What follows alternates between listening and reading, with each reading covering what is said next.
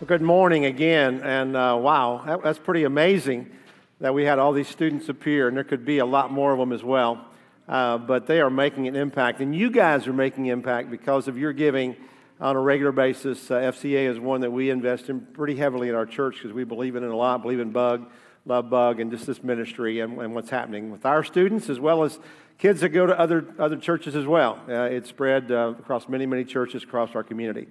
Well, guys, we're getting a new series today called Sent, and I hope you kind of get a picture of that as we move on. That's S-E-N-T. That maybe you'll kind of figure out where we're going here. But have you ever felt like you were sent on a mission that only you could do? Only you could do it. I'm not talking about something weird, extreme like Mission Impossible, because most of us are not going to get called to do something like that. But I'm just talking about, so you were chosen because of your skill set, because of your gifts, because of your experience, or because of the unique situation that just fitted you perfectly. And someone said to you, I've got to send you. Nobody else will work but you. Now, I don't know if you can identify that in any level or not, but I do know that there's a satisfaction in knowing that you were chosen for a specific task that other people probably could not accomplish.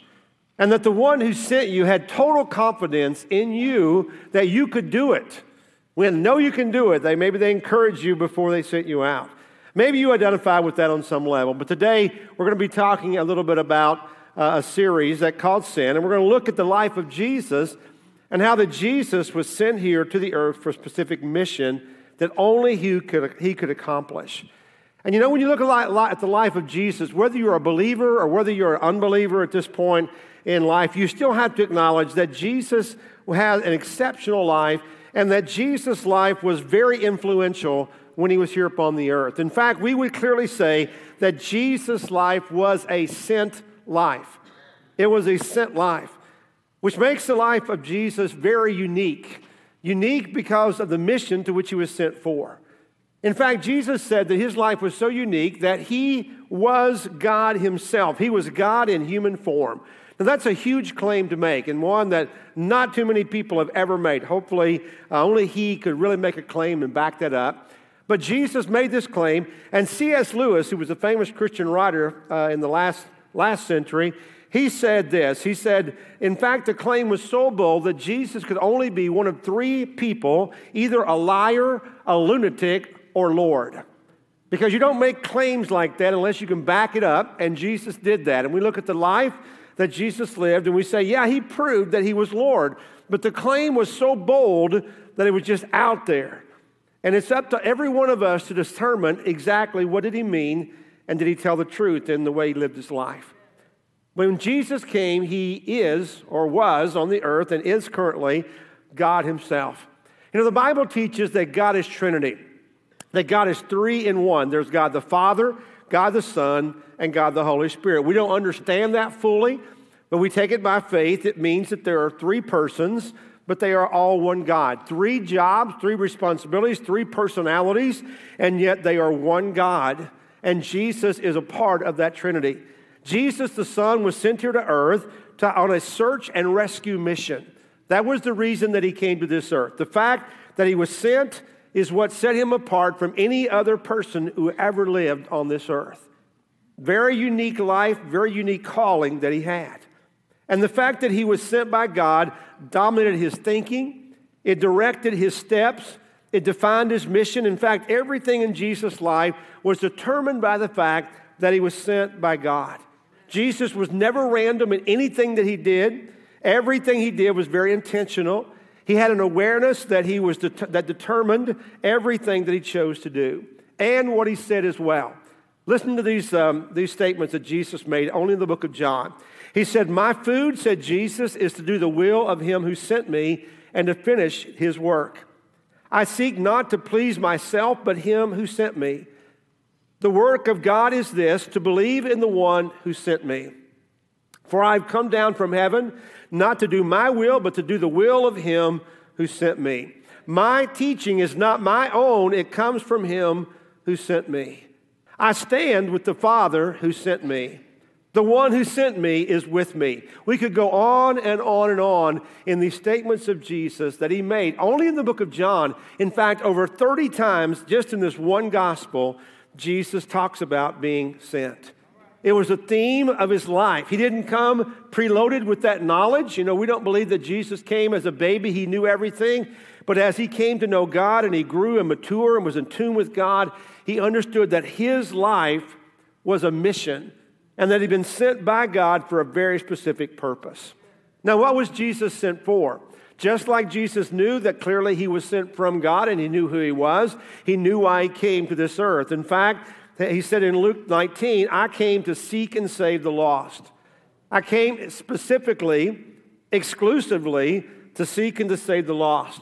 I think it's interesting that the religious community of Jesus' day was his major competition. It wasn't the pagans out there who disagreed with what he said. It wasn't the government trying to stamp down his voice and his message. But in fact, it was the very people that you would have thought would have embraced him. The religious people were the people who opposed him the most, and that is so strange. You see, among the Jews of that day, the people to whom Jesus came, among the Jews, there were basically two types of people. There were religious people, many of whom were extremely religious. People like the Pharisees and Sadducees were the titles that they carried. But they kept the law of Moses sometimes very legalistically, down to the letter. In fact, they had created a whole additional system of laws to make it more difficult. They felt they were more godly, the better they could be and the more laws that they had. But on the other side was a group of people collectively called sinners. And these were people like tax collectors, who everybody hated in that day, and prostitutes, and people that had foul mouths, and people with no morals, and cheaters, and liars, and greedy people, you name it. I mean, the people who didn't even pretend to be good or pretend to know who God was, those were grouped in a group of people called the sinners. And strangely enough, Jesus gravitated toward this last group over the first. He did not find his place comfortably among religious people in that day. He loved to go where the sinners were. He loved to eat with the sinners. He loved to meet with them, to talk to them, and visit with them, and get to know them, and go into their homes even. And you know what? They listened to him, they received him, and they took in every word that he had to say, because they were amazed at this man who loved them in spite of their sin.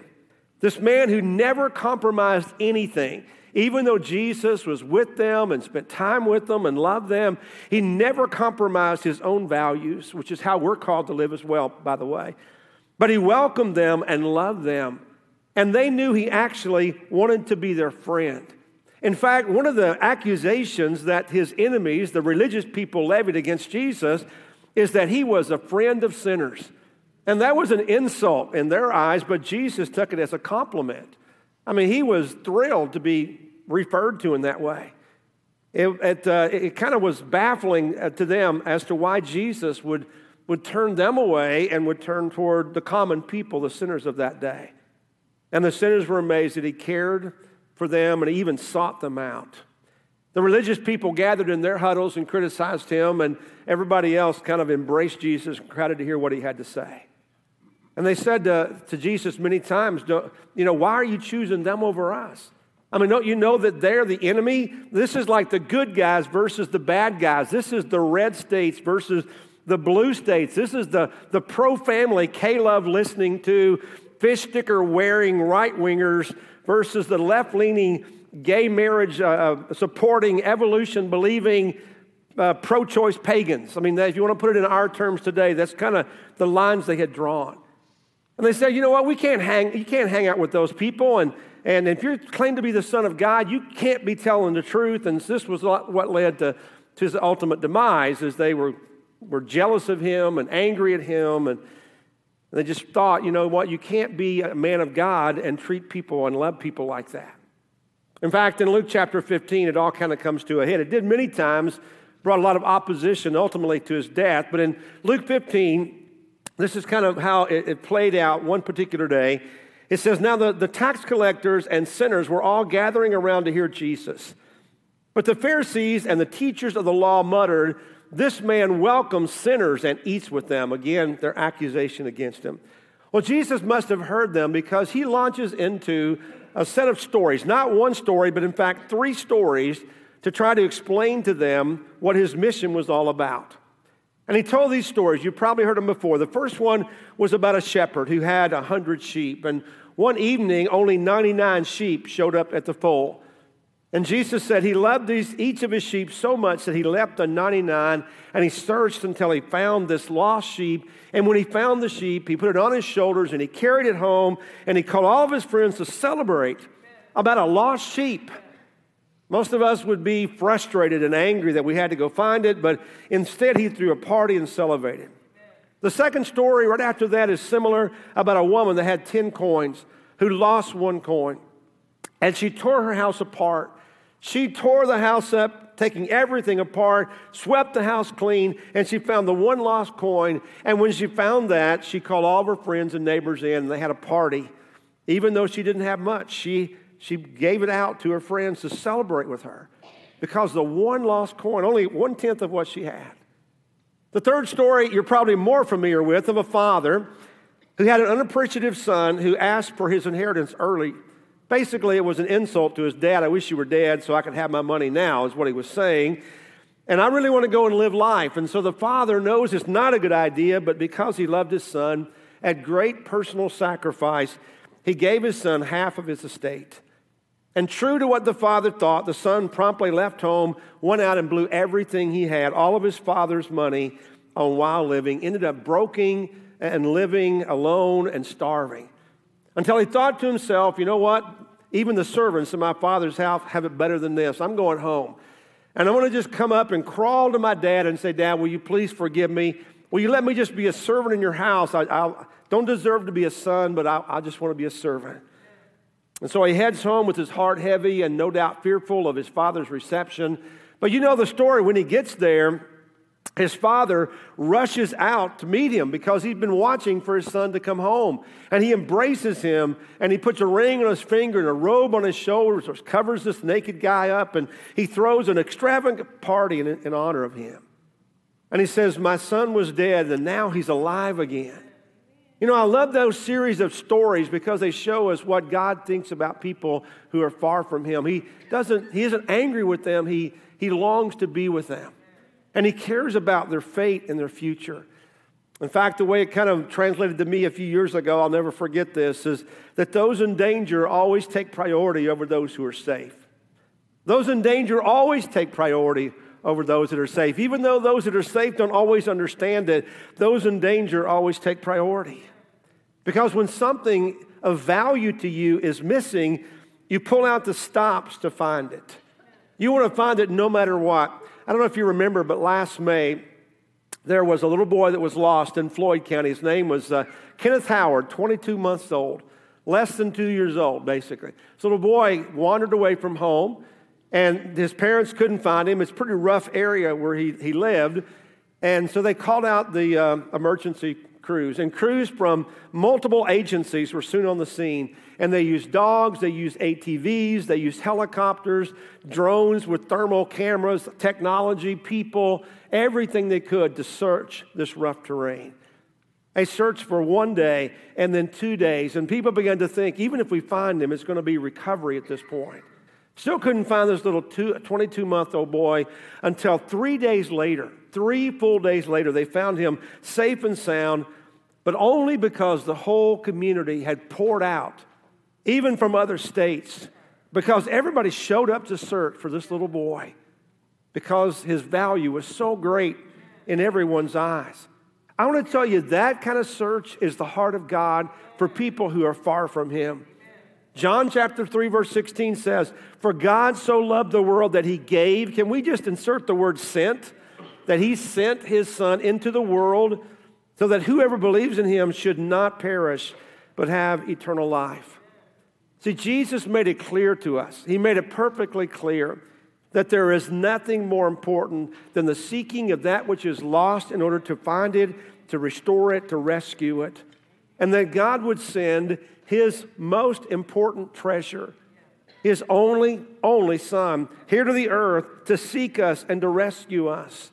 And look at the spirit of the search. You see the spirit of the searcher because whenever that which is lost is found, there's a spirit of celebration. It's not anger. It's not bitterness. It's not resentment. It's not punishment. It's not time out, no discipline, no lecture.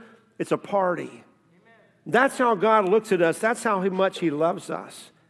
And in the middle of those stories, in Luke chapter 15, verse 7, Jesus said, I tell you that in the same way there will be more rejoicing in heaven over one sinner who repents than over 99 righteous persons who do not need to repent. Rejoicing in heaven over one. That heaven rejoices because Jesus, who is the hero of heaven, the one who was sent, accomplishes the mission He was sent for. He discovered, He sought, He found, and He saved the lost. And that's what Jesus came for. That's what the mission was all about. See, Jesus was sent on this mission, and you've got to understand the mission is personal because you and I are the recipients of the mission. We are the mission He came to seek and find. You are the missing son, daughter, the missing coin, the missing sheep in the parable. Don't lose sight of what He was talking about. And Jesus wants nothing more than to have you back home, in His possession. And He will do anything possible to bring you back home. Now, that's an awesome story, and that's the gospel in a nutshell, to be honest with you. But you know what? There's more to the story. The story goes beyond that because there's a responsibility for that which is found, right? How do we respond once we've received the gift we've been given? For those of us who are Christ followers, the story goes deeper and becomes personal. Listen to these words of Jesus in John 20. Just as the Father sent me, I will send you. Jesus kind of turns the corner now and gives us some personal responsibility. Jesus wasn't just sent on a mission, He came to send us on one as well. The same mission that He has. And once you accept Jesus Christ as your Lord and Savior, you become one with Him in every way, including the mission that He's come to, and that is to live a sent life.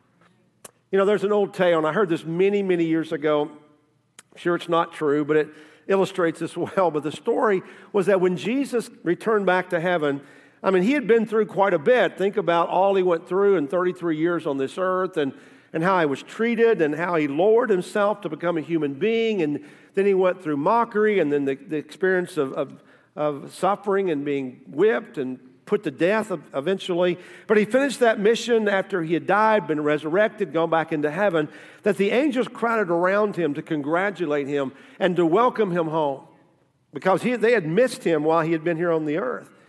And He began to tell them the stories that probably we've never even heard, all the stories, and told them about the mission. And when He finished, they all were just celebrating Him. And Michael the archangel kind of broke the spirit by asking Him, well, Jesus, what happens now? What happens now?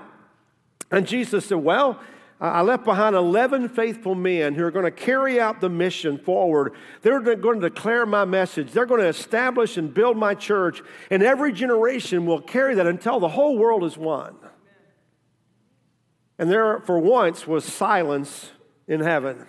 Why? Because the angels know us too well. The angels know the weaknesses of men.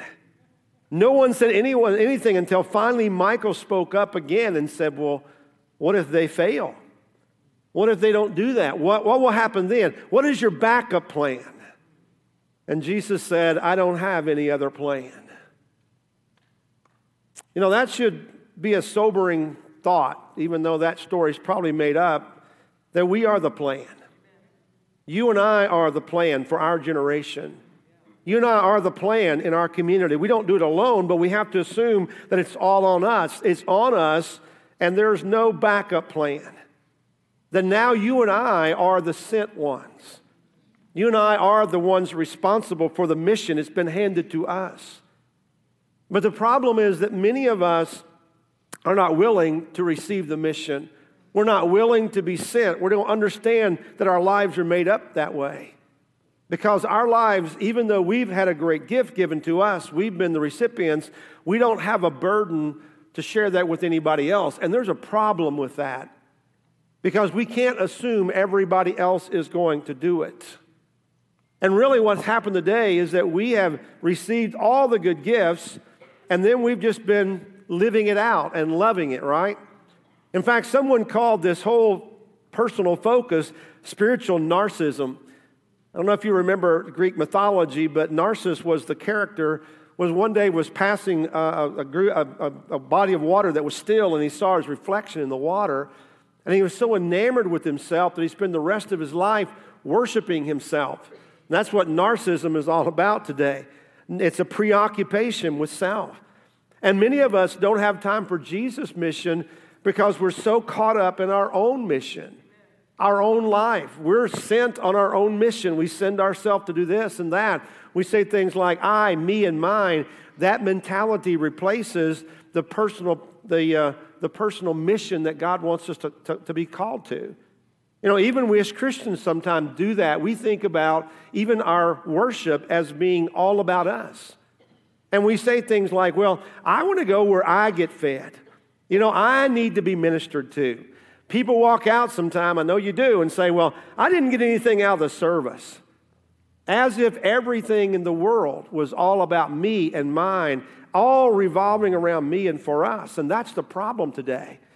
Because many of us never see others as the mission. We only see ourselves as the mission. Contrast that with what Jesus said. I did not come to be served, but to serve and to give my life as a ransom for many. Amen. Whoever wants to be first must become last. Whoever wants to be great must become the slave of all. Not my will, but your will be done.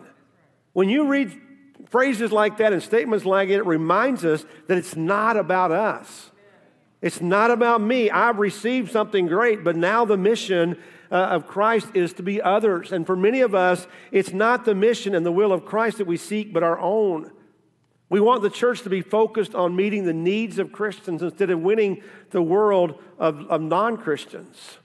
And you know that statement I made before, that lost people always take priority over those who are safe? It just makes some people mad. It just makes some people mad. I've had that personally happen, and many people have left because that just made them mad.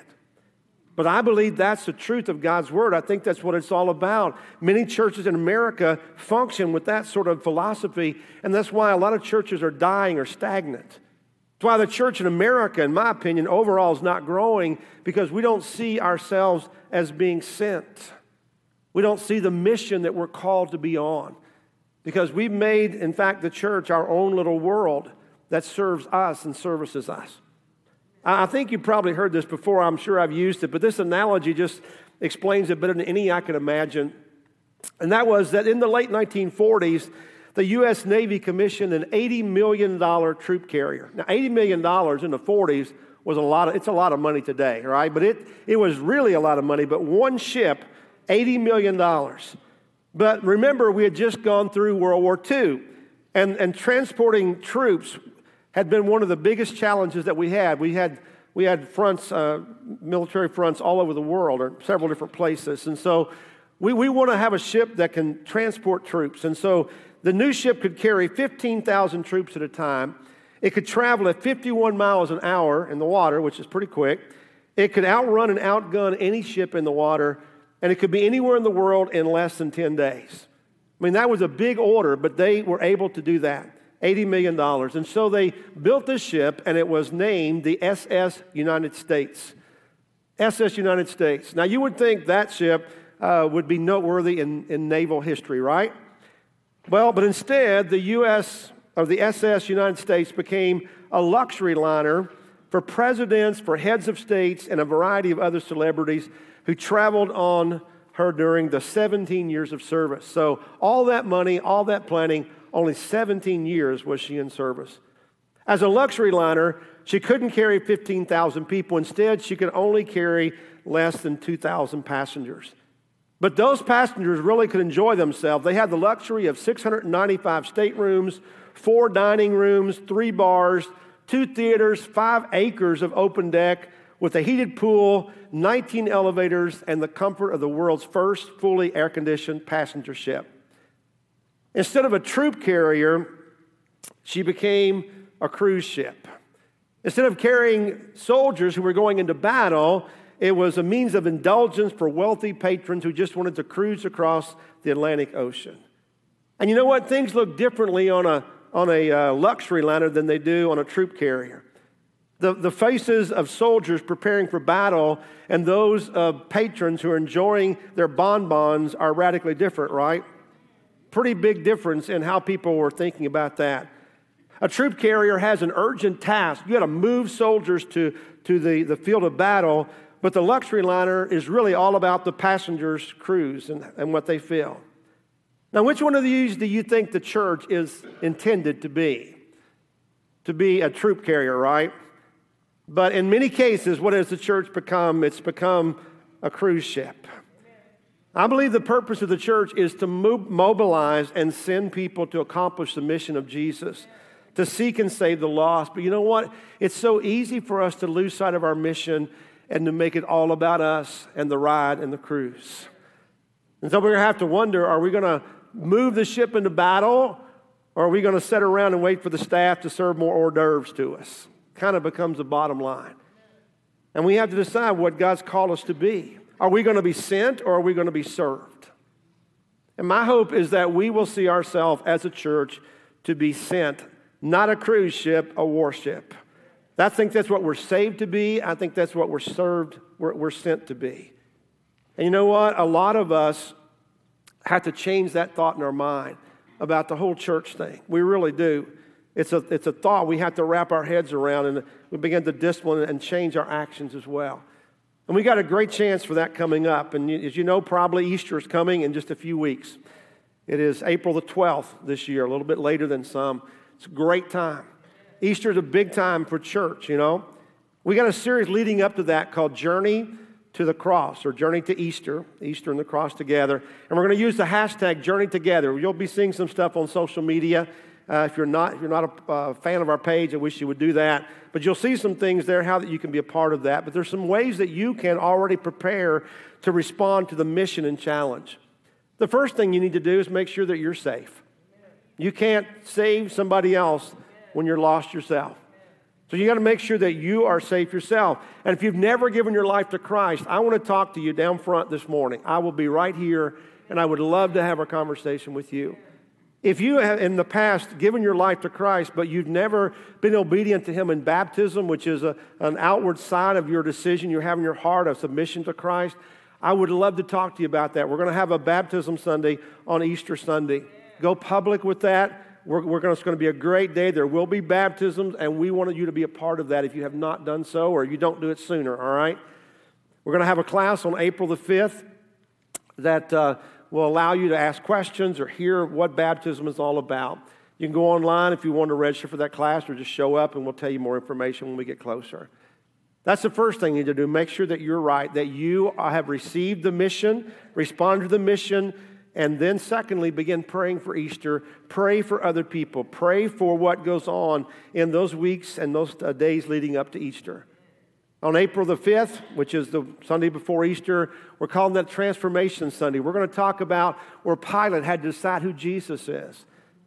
He made the wrong choice, obviously, but we can choose to know and acknowledge who Jesus is and be transformed. Third thing you can do is volunteer. We're going to need some help on Easter because there'll be some guests who'll come, and we want to make sure that they are met in the parking lot. We need people out there. We need first impressions people. We need children's ministry. We need people that are just warm workers and volunteers for Jesus. It's a great way to reach out. And then fourthly, begin inviting everyone you can to this series and to Easter Sunday. People who won't come any other time of the year would agree to come on Easter Sunday. So invite them. We want to blow out the doors on that day and just have an awesome day. And that's a way that we can become a part of the mission. And while you're at it, begin to think about the people in your life who do not know Jesus. We're going to talk more about them next week and about our response to them. But encourage them to come to know Jesus, to respond to Him, to join the journey toward Jesus Christ. And here's the reason why. Because you are not just saved, you are sent. You are sent. This is going to be a short series, 3 weeks. But at the end of that, I want you to have this mentality. I have been saved to be sent. Is why I'm saved. Not just for me, but I am saved to be sent for others. We're going to transition right now to a time that we remember the one, Jesus, who was sent to us. The mission that God called out, and Jesus responded to say, I'll go. I will go because the need is so great that someone has to go to give their life so that sins might be forgiven, to atone for sin. Someone has to go to begin a church. Someone has to go to initiate people into this relationship with God, to bring them in and to save them. And Jesus was the only one who could do it. And he willingly went. And we celebrate that in just a few moments. If you're a believer, we invite you to share with us in our time of communion where we take a piece of bread and a cup of juice that reminds us of the broken body and shed blood of Jesus Christ. And we take those, a very symbolic, just a couple of things that we take, but we do that symbolic of Jesus' love for us and his sacrifice. And as you do that and respond, I want you to think and acknowledge his coming and to say, you know what, because he came, now I'm sent. Would you do that, please? Let's pray together as we prepare for that. Father, we want to thank you for today. God, we're so grateful that you looked down and saw us in our need and our loss. Lord, I just want to ask that you would touch us, God, that you would remind us of your amazing love. Father, I pray that we would understand the immense sacrifice that it took for you to give your son. As any of us who are parents could think about giving our child up, allowing them to suffer, allowing them to be put to death for someone else. But Father, that was his mission. And we're so grateful that Jesus chose to accept the mission and responded, and that he died for us, Lord. And as we take this bit of bread and this cup of juice, Lord, Father, can we just appreciate that sacrifice? But Lord, more than that, can we go away knowing that now we have a personal responsibility, that we too are sent? I pray these things in Christ's name. Amen.